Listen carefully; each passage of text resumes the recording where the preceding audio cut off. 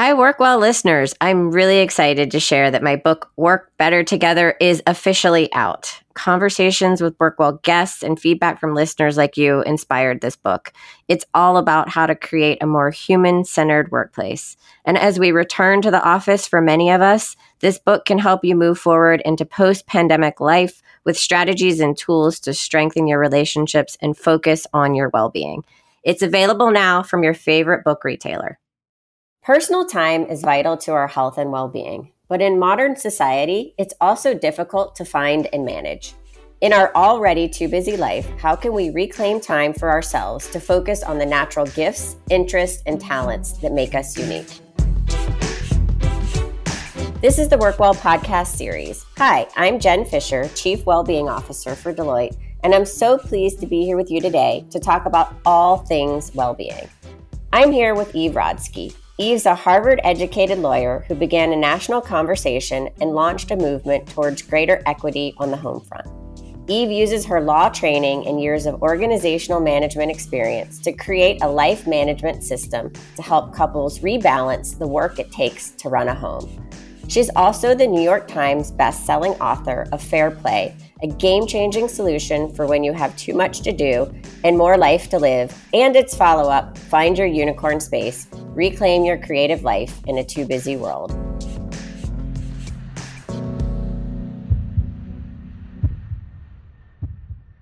Eve, welcome to the show. Oh, thanks for having me, Jen. I'm so happy we finally get to do this. I know, me too. So I want the listeners to learn about you, know who you are if they don't already, because I feel like everybody knows who you are. But tell us your story and tell us how you became passionate about helping families find greater equity at home. Well, thank you for your intro. And I will say that I did not set out, Jen, to be an expert on the gender division of labor. Right? That is not what I was on my third grade. What do you want to be when you grow up board? It wasn't what I talked about with Elizabeth Warren in our Harvard Law School orientation when she asked what you're going to do with your law degree. I think it's important to set the context that this work came out of personal pain.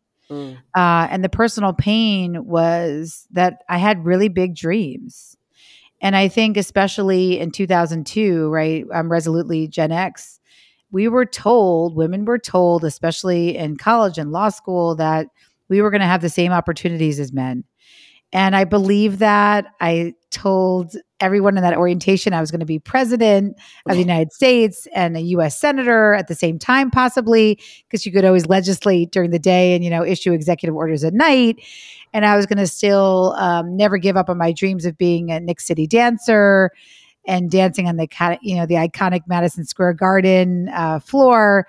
And so I think the hard part for me was, instead of smashing all of these glass ceilings, if you want to call it that, really all I can tell you is if you cut to my life 10 years later, the only thing I was really smashing was, peas for a toddler, while breastfeeding a baby, trying to negotiate to come back to a job that wasn't president, wasn't senator, but it was a job that I liked at a corporation, and realizing that they were going to take my direct reports away from me, that breastfeeding meant pumping in a dark broom closet without an outlet, that I would need a battery pack.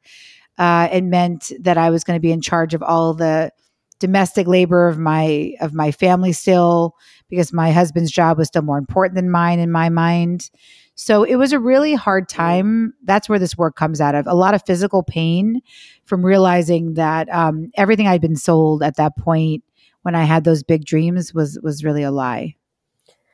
Well, thank you for sharing that. I'm sorry to hear it, but I think the reason why your work is so needed is because your story resonates with far too many women and families even today in our lives. In your book, Fair Play, you talk about invisible work at home. And I think that is something that wasn't talked about for so long.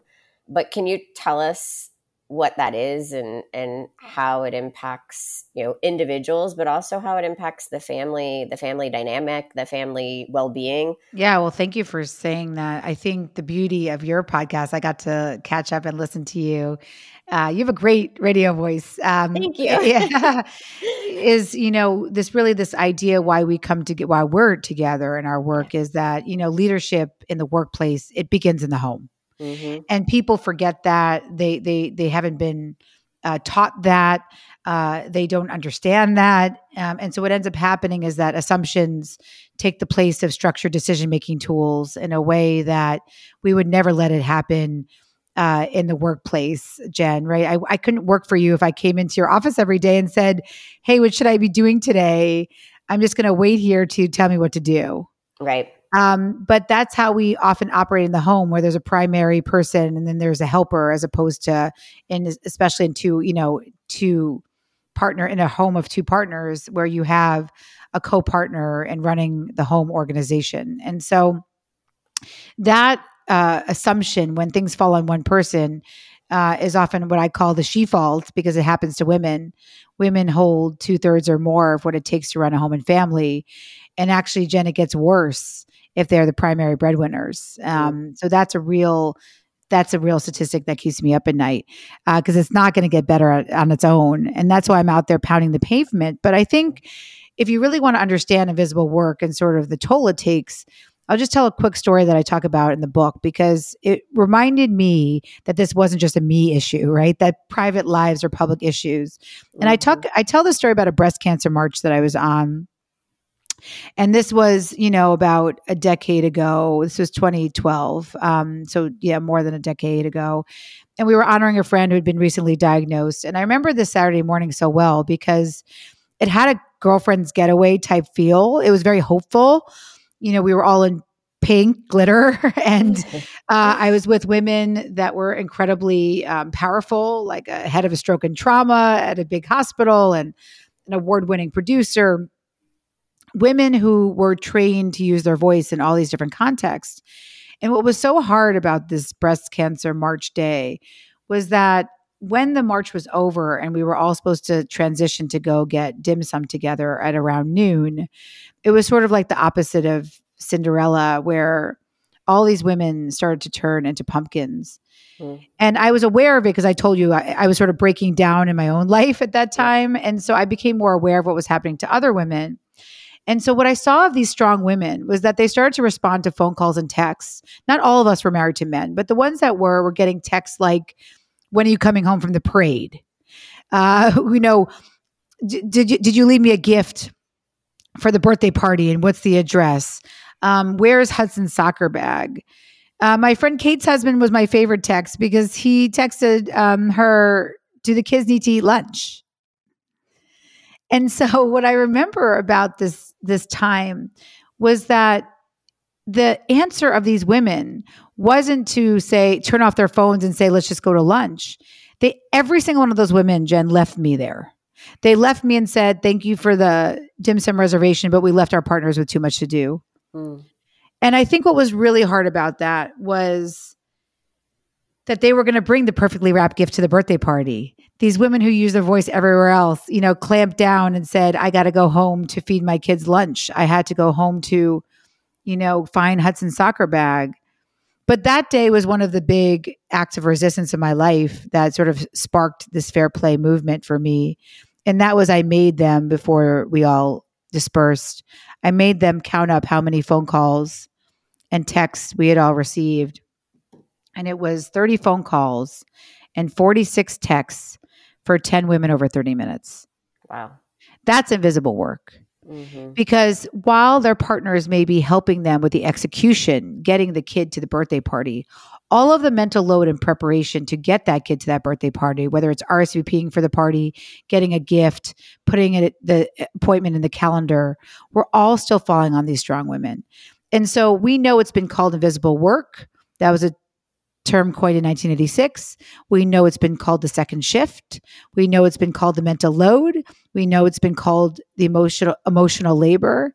But I think what's really important is that while we've given these terms out, since, the 1980s or the 70s even.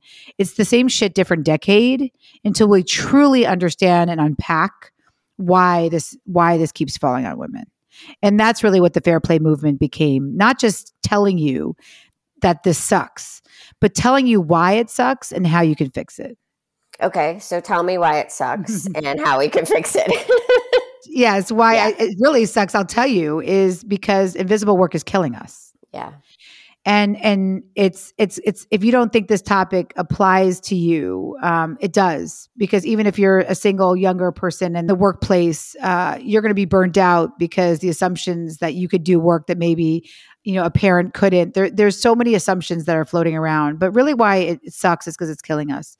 And what happened to me was, after that breast cancer march and that time in my life, I started to really become obsessed with the term invisible work.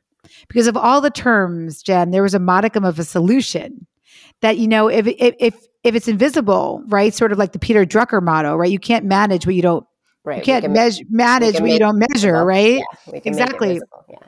And so that, and I'm sure everybody at Deloitte knows that it's hard to manage a problem, right? Unless there's explicitly defined expectations. People know their role. There's fairness and transparency, like the things that make a good organization were not showing up in the home. And what instead was happening was, when I started to make the invisible visible, I started like every other type A woman. I started with an Excel spreadsheet and a list. And that spreadsheet, which became the Fair Play system, started off as a list of everything that women did that I could find through what I call snowball sampling. It's sort of a way you do sociological interviews through women, ultimately in 17 countries, asking them, what's invisible to you that takes more than 2 minutes? Ultimately, that became a 98 tab spreadsheet with over 2,000 items of invisible work in it. And what was really interesting about why this sucks is because when women reported to me that they were in charge of more than 67 of the tabs, there were 98. So again, that's a 2/3 type, or a super majority. When they were holding 2/3 or more of those tabs, meaning they were telling me that they were the ones who did the holiday cards. They were the ones in charge of their estate planning and life insurance. They were coaching their partner on a new job, and on and on and on. They were bathing and grooming the kids. They were in charge of the nighttime routine. They were the ones getting the kids to, selecting the doctors for their kids, researching daycares. When women told me that they were responsible for a supermajority or 2/3 of the work, what we found 10 years later was that every single one of those women, that was 200 women in our initial cohort, is being treated for a stress-related illness. Mm-hmm. And so that's why this became, and is still incredibly urgent to me, because I will not let women get sick over this. Yeah. And it came through in hair loss and insomnia and SSRI use and thyroid issues and autoimmune issues and cancer diagnoses. And the cortisol levels, the amount of stress that women are subject to, especially during COVID, when you can imagine it got even worse, was why the urgency, this will always be an urgent issue for us to solve. Yeah, absolutely. Hell yeah. But in the world of well-being, there's kind of a lot of talk around this triple peak day, right? And so, when we're working, in particularly remotely, we kind of spend all day on calls and videos, and then we tend to, what's going on in our quote unquote personal lives, whether that's, our children or other things in our lives that we have to care for. And then we log back on to actually get our work done because we didn't have time to do it during during normal working hours. So I'd love your thoughts and perspectives on that, just because there's so much discussion, and I think the pendulum keeps swinging back and forth. Yes, and I don't think we have a resolution on it. The way I look at these debates around work, I look for the red flags first, mm-hmm. right? So I know that a healthy organization has accountability and trust. I know a healthy organization, as we said earlier, has explicitly defined expectations, fairness, and transparency, and people know their role, and that they're also a part of, actual decision making. that people feel like they are heard and they have agency in their decision making. So it doesn't really, there's not really one size fits all as long as you have those things. But the thing is, I think that's most problematic is, and it's the biggest red flag I hear, if I go into an organization and they say that their biggest problem is prioritization. If people say to me, that's the word of death in my life, right? If people say that their employees or the employees tell me that they're having troubles prioritizing their work, it means they're overworked. Yeah. And so when I hear that word, I always say it's a red flag, and I always say it before I hear it from the employees. So then when we actually see that word, people sort of laugh and they said, how are you a fortune teller to our company before you even saw, any of the surveys? But really, I think what the paradigm needs to be is leaders looking at 4 things. And I call them fair play, fair day, fair pay, and fair say. So that's the metrics board that I look for in companies. And fair play is parenting out loud. Fair day is allowing people to have a life outside of work, right? Where people who aren't parents are allowed to sign off at 5 for a mixology class because people know that diffuse thinking is where you're going to have your best ideas, or in a pottery class or walking on a mountain. Then fair pay comes out of that, because when you have a fair day and fair play, then everybody can be seen as caregivers. You're not penalizing those caregivers. So then the motherhood penalty will disappear. And then fair say is looking around and seeing who's in leadership. Fair say to me is the most important. If you only have people in leadership who have stay-at-home partners, you're going to have a messed up culture. Yeah. And it could be men, it could be women. Women often replicate the patriarchy, and they do the same thing. They will have a stay-at-home partner to do what capitalism has required of them. We have to disrupt all of that for this new fair play, fair pay, fair day, fair say framework in my mind. What makes you hopeful that we can get there? And what do you think what are the biggest barriers to actually getting there? Well, to me, the biggest barrier, we'll start with that, is just how deeply rooted the gender binary is. Yeah. Even if you're not living in it. It's so deeply rooted, which scares me, because a lot of publishers said to me, Jen, we don't need fair play, because now we see that women are graduating more from college than men. It's not going to matter anymore, because women will have the financial and economic security, right, to get out of this unpaid labor situation. But what we see is the gender binary is so strong that there's a motherhood penalty 2.0. If you are a primary breadwinner, you are now doing, as I said earlier, more unpaid labor. And so I think for me, that's before we sort of move to solutions, we have to look at how implicit this gender binary is. And so one quick example was an executive that wanted to do a fair play program at a tech company. And he was wonderful. And he came on saying that he's sponsoring 2 single mothers on his team for big promotions. And we talked about what he wants to do and gender equity. And then at the end of our conversation, I said to him, really casually, what's your family structure? I want to learn more about you. And he says, oh, well, we've been doing fair play. My wife is holding most of the cards right now because I just took this promotion at the job and I'm on the road a lot. And we have 4 kids. So for now, I totally value her work. I see the invisible work she does. We use the fair play cards. I value the work she's doing, but I can't really do my job right now unless she was, doing that work. And so then what I said to this nice leader was, well, you just told me that the single mothers on your team can't do your job. Mm.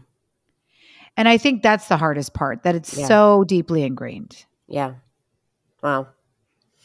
So let's talk a little bit about the solution, and I'm going to move to unicorn space. Yes. And okay, so you talk about kind of, domestic partners, balancing the domestic work to reclaim their unicorn space. And I love that terminology. So can you kind of talk about what unicorn space is and how that is the solution to what we're talking about, or one of the solutions to what we're talking about? Absolutely. And as you, Jen, and I have been on, panels about how to make the world change, right? We know that we're all breathing polluted air, and we're out there fighting the good fight, right? For federal paid leave and for access to childcare here in America. So we're doing that work too, but it doesn't mean you still don't breathe, even if you have to breathe polluted air. And so the individual solution, there is one. And that's the cool thing. But it's sort of like telling you it's not Ozempic, it's exercise, right? It's a practice. There's not a quick fix. But what I can tell you is that if you adopt a practice of three things, you will see major changes in your mental health. And typically if you're a mother, it's worse. So, that's more urgent for that part of the workplace. But for everybody, the practice is one of three things: boundaries, systems, and communication. Hmm. So when I surveyed 1,000 people on social media over the first 3 years of Fair Play, I was trying to do this sort of facetiously, Jen, because I was asking people on social media, what's your most important practice? And I did an open-ended question because I was hoping no one would answer, and no one did answer what I wanted them to answer, which was communication. Communication is our most important practice, but nobody looks at it that way. They look at it as a binary. I communicate because I have to tell Jen something, not because I communicate with Jen to get better at communicating with Jen. And so communication is a huge piece of it. And systems are a big piece of it. And that's really what Fair Play is about. That's the easiest part. Systems are easy, right? Because even my Aunt Marion's Mahjong group can have clearly defined expectations, right? You don't bring snacks twice to the group, you're out, right? So the systems are actually pretty easy. It's predicated on an ownership mindset that just like in the workplace, you become the directly responsible individual for a task. And so you end up not being a helper anymore, but an owner, right? So that's Fair Play in a nutshell. But the boundaries, systems, and communication, the reason why we can't just stop at the systems ownership piece of what Fair Play is, because Fair Play evolved from a Excel spreadsheet into 100 cards. And the premise is that it's not about 50-50. It's about fairness and equity. And when you hold a card, you hold it from start to finish, from full conception, planning to execution. Right. Now, that plus communication wasn't enough. And that's why boundaries had to come in. And that's what Unicorn Space is. Because what was happening was, without boundaries to say that you deserve permission to be unavailable from your roles as a parent, partner, or professional, I couldn't get buy-in for people for why they should even save time. And did you and do you find that boundaries is the hardest thing for people? 1,000%. It is so hard that Fair Play became a movement. Why couldn't it just be a card deck, Jen, right? Where people saw, I designed the system for them. I gave them the 100 cards. Just own them and figure out how to redeal. It's really, really simple.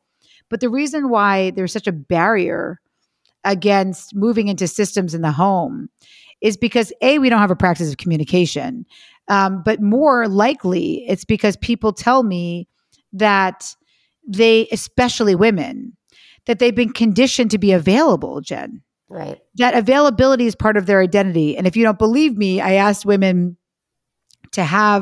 especially mothers, to close their eyes and have the school call them in my hypothetical, and just have the phone ring and ring and ring and don't pick up. Women in the hypothetical, when I was asking them to visualize that, were telling me they are having a stress response. I was to say they're having an anxiety attack. Exactly. Right? just from the picturing of this hypothetical. So we know that we've been conditioned as women to give away our time, which is obviously our most valuable currency, but we give it away. We've been conditioned to give it away for free to everybody else but ourselves. As a parent, a partner, and or a professional, if you want to be an acrobat as well as an accountant, then that's where society, especially for women, pushes back. And that's why boundaries are so hard, because it's not about you setting a boundary. It's about society understanding that we all deserve those boundaries. And that's a harder sell, because when you try to do it individually, it feels like it's daunting and I can't do it. So that's why this has become a movement to say we are more than our roles.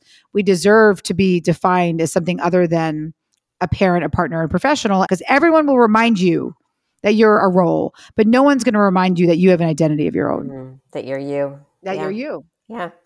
So So tell me, unicorn space, is it the same, or kind of how does it differ from what we've come to know as self-care, or just having hobbies? It's so different. And I'll explain why. Because back to that urgency about sickness, Yeah. the unicorn space is a solution to burnout. And that's why it's not a girl's trip once a year. I Yeah. wish I could tell you it's just a walk around the block. That is important. That is self care. And you do need that walk around the block or to put your feet in sand. I'm not saying that. But what I'm saying is that you deserve something more. And the more is that we know, as I said earlier, that women's time is sand. It's infinite. What ends up happening, why unicorn space is not self care and a hobby, is because hobbies were connoting in frequency when I asked my interviewees what they thought of a hobby, a nice to have. And self care, like I said, has sort of gone off the rails as maybe commodified wellness or bubble baths or whatever it is. And so what I realize is that after talking to mental health professional after mental health professional after mental health professional, Unicorn Space became a book. It became a book to say, if you get that time back for fair play because you need it and you deserve it, that time should not be used to overwork yourself in the workplace or to do more roles. What it needs to be used to is to understand that the true definition of mental health is not how to be happy. It's how to have the appropriate emotion at the appropriate time Mm. and the ability and strength to weather it. And so that ability and strength to weather it is what unicorn space is. It becomes explosions of meaning and purpose that allow you to say, I can't believe I just did that. And that's why it's different than binge watching TV or Right. emotional eating, where we say, I can't believe I just did that with regret. It has three things in it. It has, and this podcast is an example, by the way, because you have the first thing, which is you have curiosity. You had curiosity about your guests. You had curiosity about what would work life really look like if I talked to different experts. You have connection. You connect with your guests. You're connecting with your audience. And then you do the hardest thing, I think, for type A women, which is completion. You uploaded something and you put it out in the world. And those three things together are that explosion of meaning and purpose. And it's not just me talking, right? This is the science Yeah. that's talking. But that's what we need to get through life, which is mundane and full of overwhelm. We need unicorn space as an umbrella. Do you ever find that, or have people ever told you that they've found unicorn space, but then they don't actually know what to do with it because we've been conditioned to do other things? Oh, all the time. All the time. Yes. So, because that's where my head is going. So, I mean, the fact that you use the podcast as an example of unicorn space, thank you for that. Because while you were describing it, I was like, I even if I could find unicorn space, I'm not sure I'd know what to do with myself. Yes. So, Well, this is it. well, thank you. But so say we've kind of successfully found that unicorn space, like, and we don't know what to do with it, or we feel uncomfortable, or we feel guilty or undeserving, or whatever all of those emotions are that probably come up for so many people, especially women, when they do find that space and they give themselves the permission. Like, what are strategies that we can use to discover, like, what are unicorn spaces, or what to do with that space once we find it? That's such a good question, because there are two barriers that come up a lot in that specific question, where someone has found it but then is not doing it. Typically, it's either a barrier of completion, that the idea that something has to be so perfect is why it stopped them from doing it. So I hear that all the time. I wanted to start a podcast, but I was afraid no one would listen. I wanted to start art. This one woman said to me, and by the way, she ended up doing it, and she's, I love her work. She wanted to start painting at 44. And then she said at 47, she's still painting. But at 44, she was saying to me, what's the point? I'm never going to be as excellent. Malcolm Gladwell says I need 10,000 hours. Like, what's the point of even starting something this late in my life, right? So there's a lot of barriers against completion, because I think people conflate completion with excellence. And I think that it does not have to be excellent. It just has to be complete. And so I think that giving people permission to complete something that's not excellent is one way to sort of get through that hurdle. But another really important hurdle is, as you said earlier, Jen, was this idea of what guilt and shame means for women. So Yeah. something that was very interesting in my interviews was that when I talked to women about sort of the emotion scale that I stole from my preschooler, because they have this like emotions, like a placemat. And I would ask women, tell me about, how do you feel when you're angry? How do you feel when you're sad? How do you feel when you're guilty? What was interesting was that guilt and shame happen to be emotions that women interrupt their behaviors for in a way that other emotions aren't. So I'll give you one example. So this woman did find her unicorn space. She was a single mother, and she was telling me that she took up piano again, and she loves show tunes. So she went and she got sheet music for Rent and Phantom and all these things.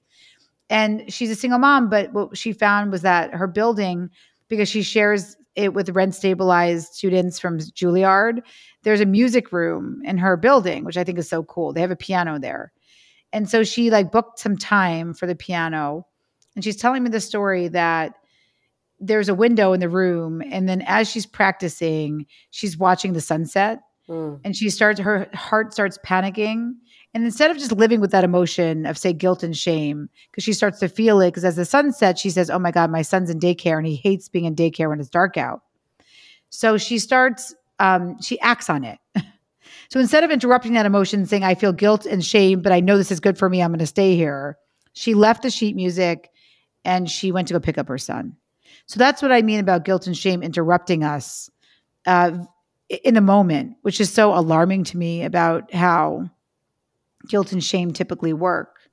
And so what was really cool was I had her as a beta tester, and I did it for myself as well. And I talk about this in Unicorn Space, the second book, is one of the best things I ever did was start a guilt and shame journal, Jen. And what I did was I got a moleskin. And what I started to do was I started to write down, I feel guilty because. So I feel guilty because I'm not putting Anna to bed tonight. That's my daughter. Mm-hmm. And then I'd cross it out. And instead I say, I'm making the decision not to put Anna to bed tonight because I want to see Jen. I haven't seen her in a while. And friendship is really good for my mental health. So there's agency in changing it from I feel guilty because I made the decision because. And then what's really cool is if you look back a year later, you're going to see things like I feel guilty because I went downstairs for 10 minutes to get a drink and didn't put my kid to bed. And you're like, what is wrong with me? Like, what was I feeling guilty for? It allows you to break the cycle that feels so urgent in the moment. And you realize, come on, there's some perspective here that I can have. Right.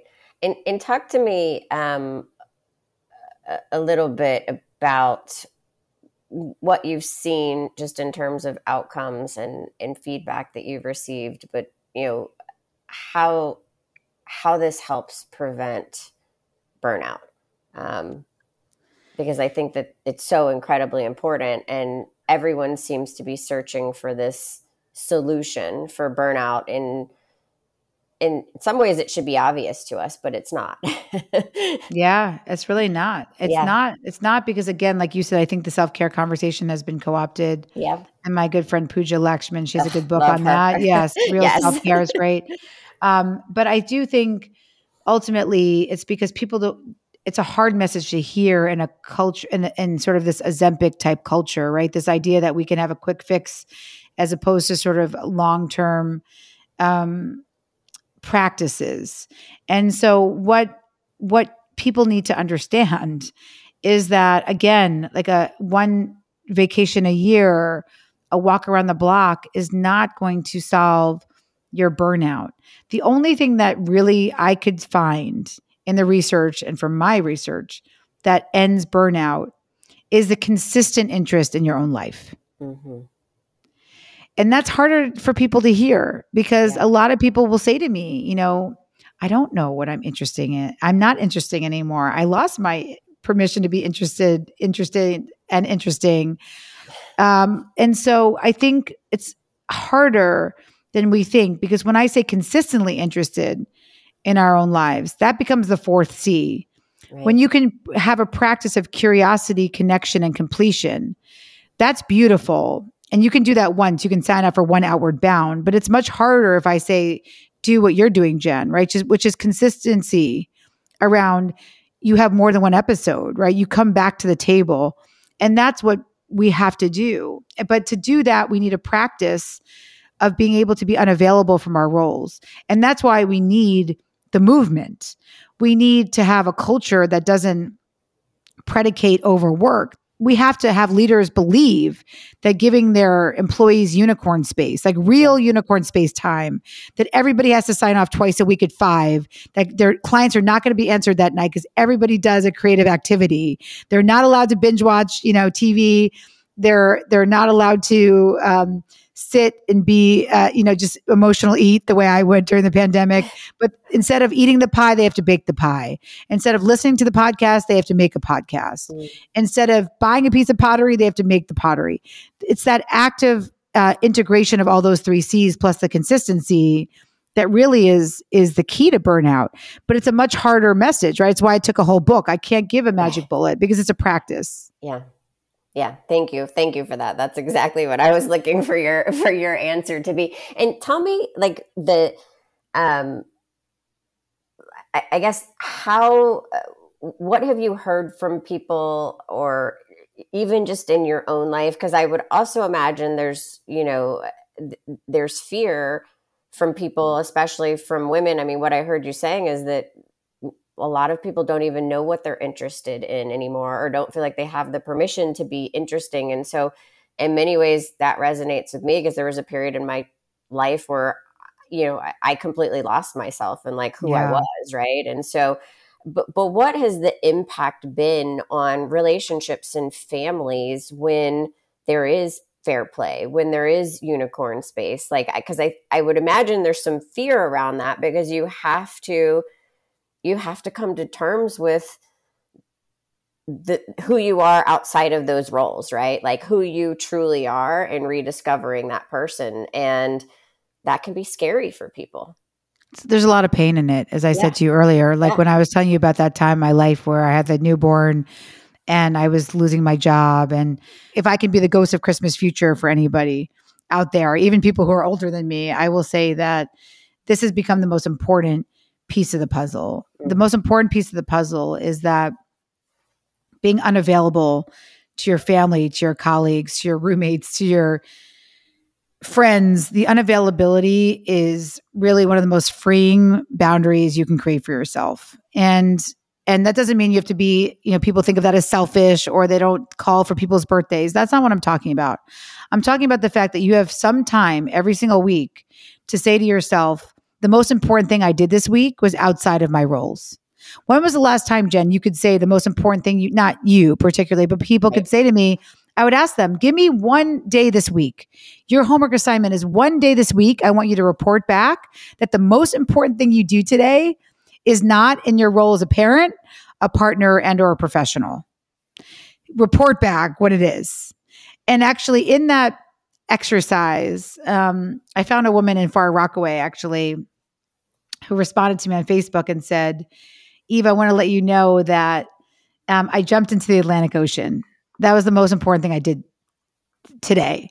And it was the winter, right? It was last winter. And so I was like, oh, tell me more. And so this woman, part of the experiment I like to tell people to do is, if you're thinking about the 3 C's of curiosity, connection, and completion, and you want to start with where you're lacking. So what I said to this woman and the beta testers at that time of these concepts was, start where you're lacking. So this woman said she was lacking with the middle C, connection, super lonely, really isolated during the pandemic, parent in Far Rockaway. So she happened to see a polar bear group on her Facebook come up. It's not her passion. It's not something she did as a kid. That's why people are so afraid of this stuff. It does not. You don't have to pick up something you did as a kid, because I had nothing I did as a kid. I was a latchkey kid. I had no hobbies or no interests.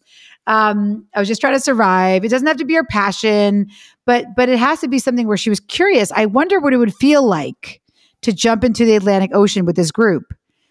That connection to this group led her to a polar bear morning where her partner took their toddler. It was a full morning, and she took the plunge into the Atlantic Ocean. And that's what I'm talking about. It doesn't have to be this big life-changing moment, but it's this accumulation of the consistency that is incredibly life-changing. That's what I've seen. That if you're afraid to have the fair play conversations, you could at least have this conversation with your partner that says, we both should be interested in our own lives. Yeah. We both should have time to fall in love with each other again, because we can come together at the table with interesting stories about what we did this week. That's a buy-in that a lot of people can understand, that we deserve to be interesting to each other. And that requires us to figure out our time better, because we're both drowning in decision fatigue. And that's where the systems come in, obviously, of fair play. But even getting people to the place, Jen, like you said, of understanding that there's something inherently valuable about jumping into the Atlantic Ocean, as you said, in a culture of overwork, is the hardest part. Yeah. Absolutely. And I think until we fix that systemic issue, this is possible on an individual level if we take our own responsibility for it. And maybe that's what it's going to take, is enough people taking individual responsibility for it. But I hope that that's not the case. There's got to be more that needs to be, there's got to be more that gets done. Absolutely. And that's why I said, if you're a company or you're a leader that hears that your employees struggle with prioritization, it means that there's no time for unicorn space. Yeah. Well, I've done enough of this work to know that. If everything's a priority, then nothing's a priority. Nothing's a priority. Right? Exactly. Exactly. Red flags. Okay, so one final question for you. You probably get this all the time, so feel free to provide a canned answer. What does unicorn space look like for you? Well, not everybody always asks me that, to be honest. When I was writing the book during the pandemic, it was 100% dance. Because for me, it was the second C too. I was missing connection so much by not having friends in my life. And so I was signing up for like Broadway Dance Center, jazz, level 2. And so that was really fun to be able to connect with others through movement. But actually, Jen, in a million years, I failed drafting in my high school, and I never thought design would be interesting to me at all. But I'm becoming obsessed with design, like interior design, how to make spaces beautiful. So it's interesting because part of the exercise that I ask you to do, and I'll leave everybody on this last exercise, think about something you love to do or that is just interesting to you for today. And so let's go back to the Atlantic Ocean woman. What she was curious about was jumping into the ocean.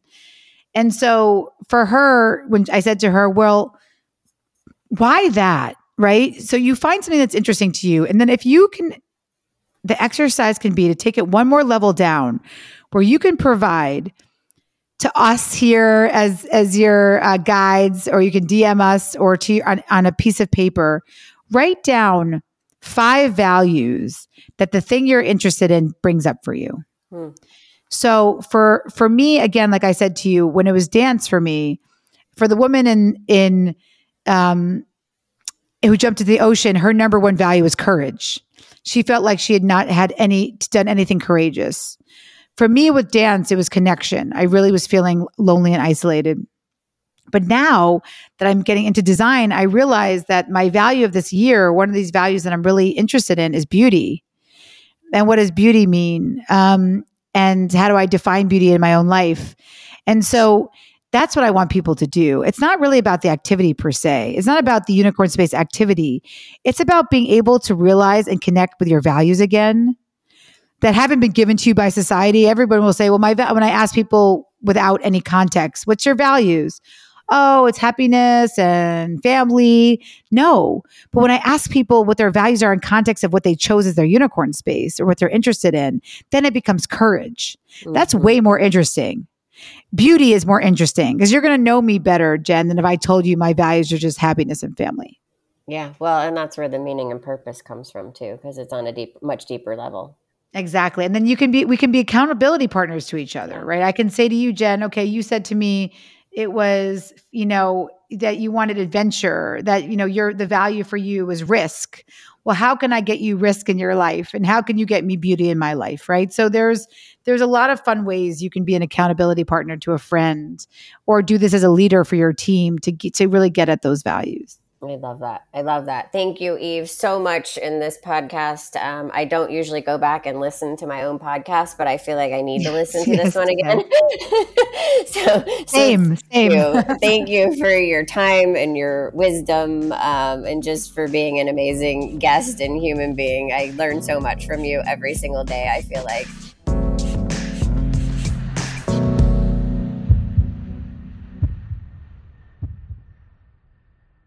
I'm so grateful Eve could be with us today to talk about creating more equity at home and finding unicorn space. Thank you to our producers, Rivet 360, and our listeners. You can find the Work Well podcast series on Deloitte.com, or you can visit various podcatchers using the keyword WorkWell, all one word, to hear more. And if you like the show, don't forget to subscribe so you get all of our future episodes.